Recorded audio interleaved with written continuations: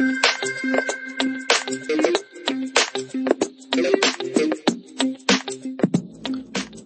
folks, welcome to Tech Buzz India, a podcast that helps you stay in touch with what's happening in the startup world in India. I'm your host, Rahul Gadkari. I've spent the last 6 years building products both in India and the US. I'm passionate about technology and India's tech ecosystem. Thank you so much for your comments and feedback on the last episode. I hope I can keep improving the experience for all you listeners as we move along. Keep the comments coming in. I love to hear from you. We've got an action-packed agenda today, starting off with some updates from last fortnight. We'll then talk about Jio, look at what Swiggy and Zomato have been up to, and discuss one of Ola's subsidiaries that's been in the news. Some exciting funding updates, starting with what's become India's most talked about tech company, Reliance Jio. The company in focus today is one I'm super excited about, Bulbul.tv. So let's dive right in. We start with some follow-ups from last time. If you remember, I'd covered the story about Uber potentially laying off employees and startups kind of taking their time to understand the true impact of COVID to their business. Unfortunately, the last fortnight's been pretty tough on the startup ecosystem. There have been a ton of layoffs, starting with Swiggy, Ola, which have laid off over 1,000 employees. Uber laid off 600 employees in India and an additional 3,000 globally. Others including Make My Trip, ShareChat, LendingCart, LiveSpace, Book My Show, Meesho, and a few others have also unfortunately laid off employees. Hopefully this is pretty much the tail end of the layoffs and the ecosystem starts to consolidate itself as we get into the second half of the year. On to stories over the last fortnight. Our first story is about JioMart. It has finally launched. And in true Jio fashion, it's larger than life. It's in 200 cities at that. And, I guess we can trust Jio to not do anything small. JioMart for now is available as a mobile and desktop website, but not as an app. As I mentioned last time, it's widely expected to be available through WhatsApp in the near future. So let's look out for that. For now, go to JioMart, check it out, enjoy a minimum of 5% off MRP. My Twitter feed a few days ago blew up with comments on people's first experience of using the product. If you'd like to give it a try or have already done so, I'd love to hear your feedback. So send me a DM on Twitter or an email. My Twitter handle and email ID are in the description. So regardless of how this month goes for JioMart, it's only going to be upwards and onwards from here. The grocery segment is definitely hot. It's an essential service and it's been growing. Our second story is about Swiggy and Zomato starting the home delivery of alcohol. This is pretty big because a lot of companies have wanted to do this for a long period of time, but regulation prohibited the home delivery of alcohol. Dunzo had done it briefly in Bangalore, but ran into some issues with the regulators. Liquor sales during the lockdown, if you followed the news, led to some chaotic scenes with long queues, overcrowding, and plenty of COVID infection fears. Alcohol sales are really important to state governments as there is a ton of excise duty they collect on alcohol, which accounts for about 10 to 15% of the state's own income tax or tax revenue collection. So it's a big chunk of revenue that pretty much came to a grinding halt because of the lockdown. And so starting off with Odisha and Jharkhand, under the National Disaster Management Act, both Zomato and Swiggy have launched home delivery of alcohol. Unsurprisingly, liquor retailers in states like Maharashtra, Odisha, Jharkhand don't want food delivery apps entering the highly state-centric and excise-regulated liquor space. Retailers are upset about this as the industry operates on very low margins and is subject to a great deal of regulation, which I mentioned earlier as well. Startups definitely have got a foot in the door at this point of time. Liquor delivery or alcohol delivery might be operationally intensive, but if they can prove, and by they I mean Zomato and Swiggy and others that follow, can prove that selling online can increase alcohol sales and in turn tax revenue to the state coffers, there might be a strong chance that this might continue post the lockdown. I know there are plenty of other states that are mulling either allowing Zomato and Swiggy to deliver alcohol or contemplating other forms of online delivery to at least ease the consumer pain around ordering alcohol.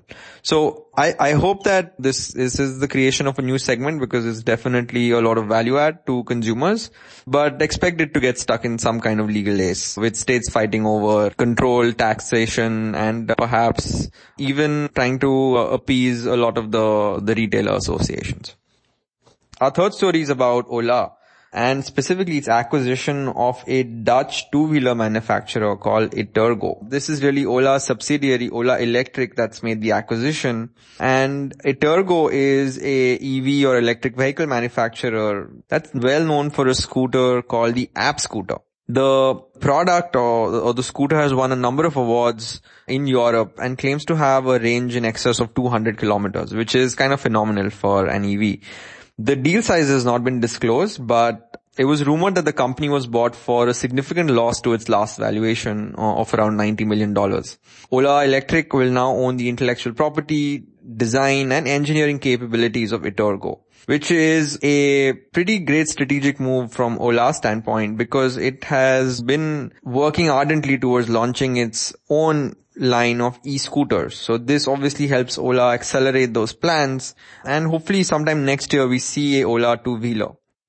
Two-wheeler mobility players are expected to see an uptick in the times of COVID. So the likes of Bounce, Yulu, Vogo actually talking to regulators right now to reduce the GST levied, because they're actually providing an essential service. So a lot of people can't take packed public transportation because of capacity limitations.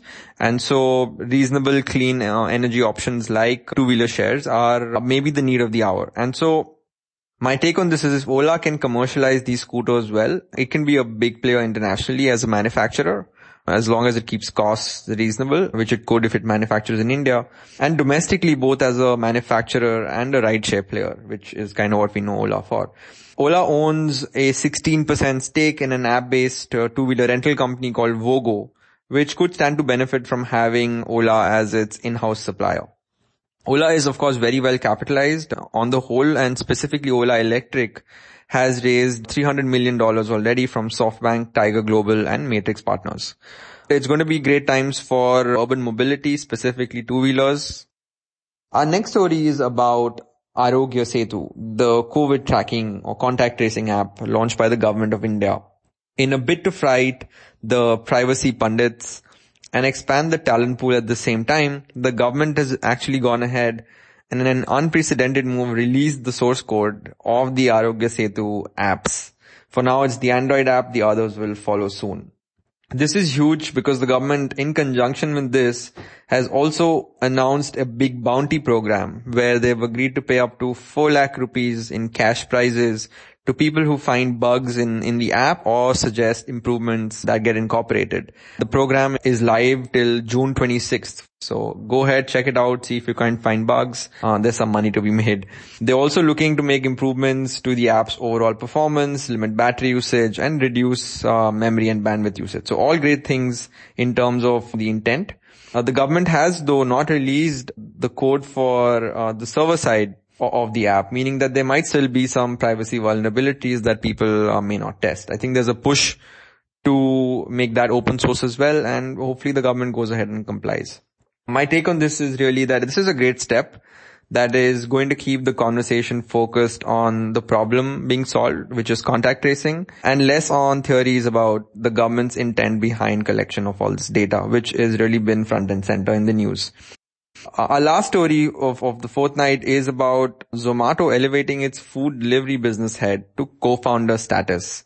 Mohit Gupta joined Zomato in 2018 from Make My Trip, where he served as the COO. His elevation to co-founder status follows the elevation of Zomato's chief operating officer, Gaurav Gupta, who was given the title less than a year ago. A very interesting debate sparking up in the tech community around whether you can hand out a co-founder or a founder title. So there are some examples. It's not like this is unprecedented. Tesla's Elon Musk actually didn't start Tesla. Back in India, we have Anant Narayanan, who was the CEO of Myntra, went and joined MedLife as a co-founder, even though he didn't actually start the company. And also Umang Bedi, who heads Daily Hunt and has the founder title. The jury is very split on what it means to be given a co-founder title and not actually found the company. My take is, I kind of get why the companies do this. It helps people feel more invested, gives them an even greater sense of ownership. However, I wouldn't do it myself. I feel like there's a different kind of sweat equity, or there's a different risk appetite you bring to the table as a founder, which maybe doesn't come from, being elevated to the status of a founder. So while these folks must be rock stars, they've all, held great positions, are doing good work. Calling them CEOs of business lines might be more appropriate. But hey, what's in a name? I think as long as they, do great work and the company feels like this is the right thing to do, all of us can sit and debate all we want. That's a wrap for the news stories of the past fortnight. Let's dive right into funding. And once again, as I mentioned earlier, our favorite startup or tech company, whatever you might call it, Reliance Jio, makes another appearance. So on the back of raising $8.5 billion as of 2 weeks ago, Jio has gone ahead and raised $1.5 billion from private equity firm KKR for a 2.3% stake. This has been KKR's, which is a US-based private equity firm, largest deal in Asia so far, and takes Jio's total fundraising to over $10 billion with a valuation of $65 billion. There's rumors that the state fund of Abu Dhabi is also planning to invest another $1 billion into Jio. It's going to be interesting. We'll see what Jio is up to next week. The next funding update comes from a startup called Khata Book, which has raised $60 million, led by B Capital Group, which is a VC fund founded by the former founder of Facebook, Eduardo Saverin. The app helped small merchants and kirana store owners manage their digital ledger, or Khata. They claim to have about 8 million merchants using the platform already. It's created quite a buzz in the startup ecosystem. The round has valued the company somewhere between 275 to 300 million. And comes on the back of a 25 million Series A round that they raised less than a year ago in October 2019. Khata Book is, of course, well capitalized, well positioned. They compete with Paytm in this space.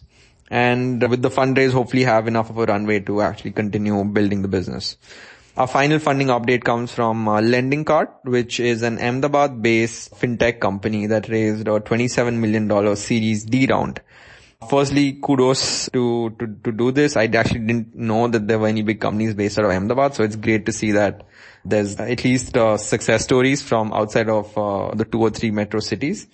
The company, to come back to the story, is into lending and plans to use the funds to expand their base of customers, which is largely just MSMEs, small, medium enterprises. The COVID pandemic has seen a number of MSMEs shut shop due to liquidity issues, and the need for Lending Cart's product seems quite apparent.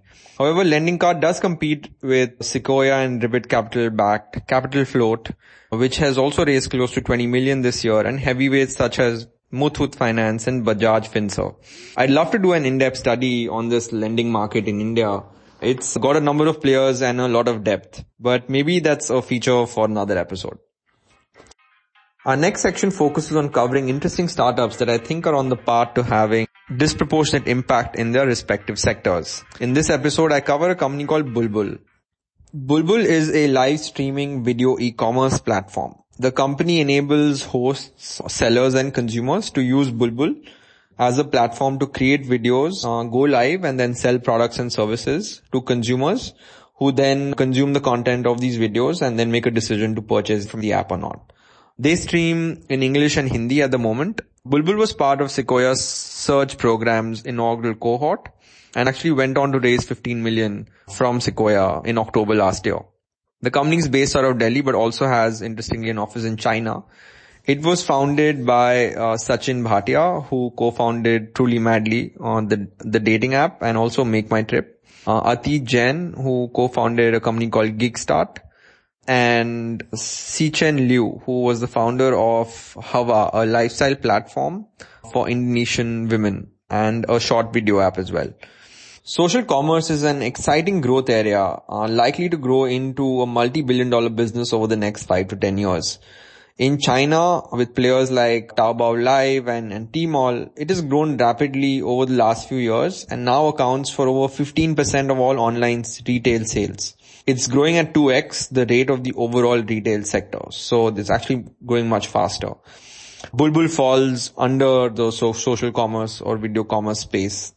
And so while social commerce is really young in India, it's already a reasonably crowded space with not just Bulbul, but companies like Ek Anek, W Mall, SimSim having raised significant amounts of capital from marquee VCs. However, the biggest social commerce platform in the country is actually WhatsApp. There's a very interesting Your Story article about social commerce and its growth that I think you will enjoy reading. And I'll include a link to that in the episode description. On to why I think Bulbul is poised to do well.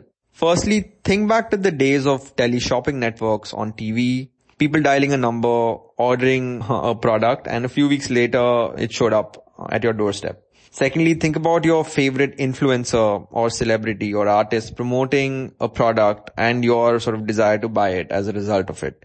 Bulbul combines these two experiences into its app. It has live shows featuring influencers selling products that are not just affordable but also desirable. This is especially important for beauty and household products, where a great product demo and a known face makes a big difference in your decision making. I think Bulbul has a clear understanding of its market. It's heads down focused on tier 2, tier 3 cities where online buying behavior is still being formed. And even companies like Flipkart are working hard to get people to get more used to buying online. So as they add more languages, introduce social features to promote group and bulk buying and likely improve the delivery experience, the delivery time, they're going to see the product adoption expand. There's a small chance they might actually make shopping fun. I actually hate online shopping. But a great video, a group experience might actually stimulate a offline shopping experience emotion, which people might really enjoy. So I think they're onto something. They'll of course need to figure out their unit economics, drive down the acquisition cost of acquiring customers and improve order value and retention. But I'm assuming they already know this and they're working towards it. I'm, however, very optimistic given Bulbul's solid team, the great traction it's got initially, and its marquee investors, and believe that they do have a genuine shot at success. So over the next fortnight, don't forget to try JioMart. Send me your feedback on the experience. I'd love to hear from you. Enjoy home delivered alcohol from your favorite delivery apps, and don't be surprised if you read about Reliance Jio raising even more money. Stay safe and healthy wherever you are. That's all for this episode. If you enjoyed it, please do share the podcast with your friends and family and leave a review on the podcasting platform of your choice. Also, if you have any feedback on the episode today or suggestions for the next one, please don't hesitate to reach out to me at rahul@techbuzzindia.in. I'm also looking for a research analyst to help me with this podcast. If you're interested, do reach out to me as well. I hope to see you all in 2 weeks. Until then, stay safe and thank you for tuning in.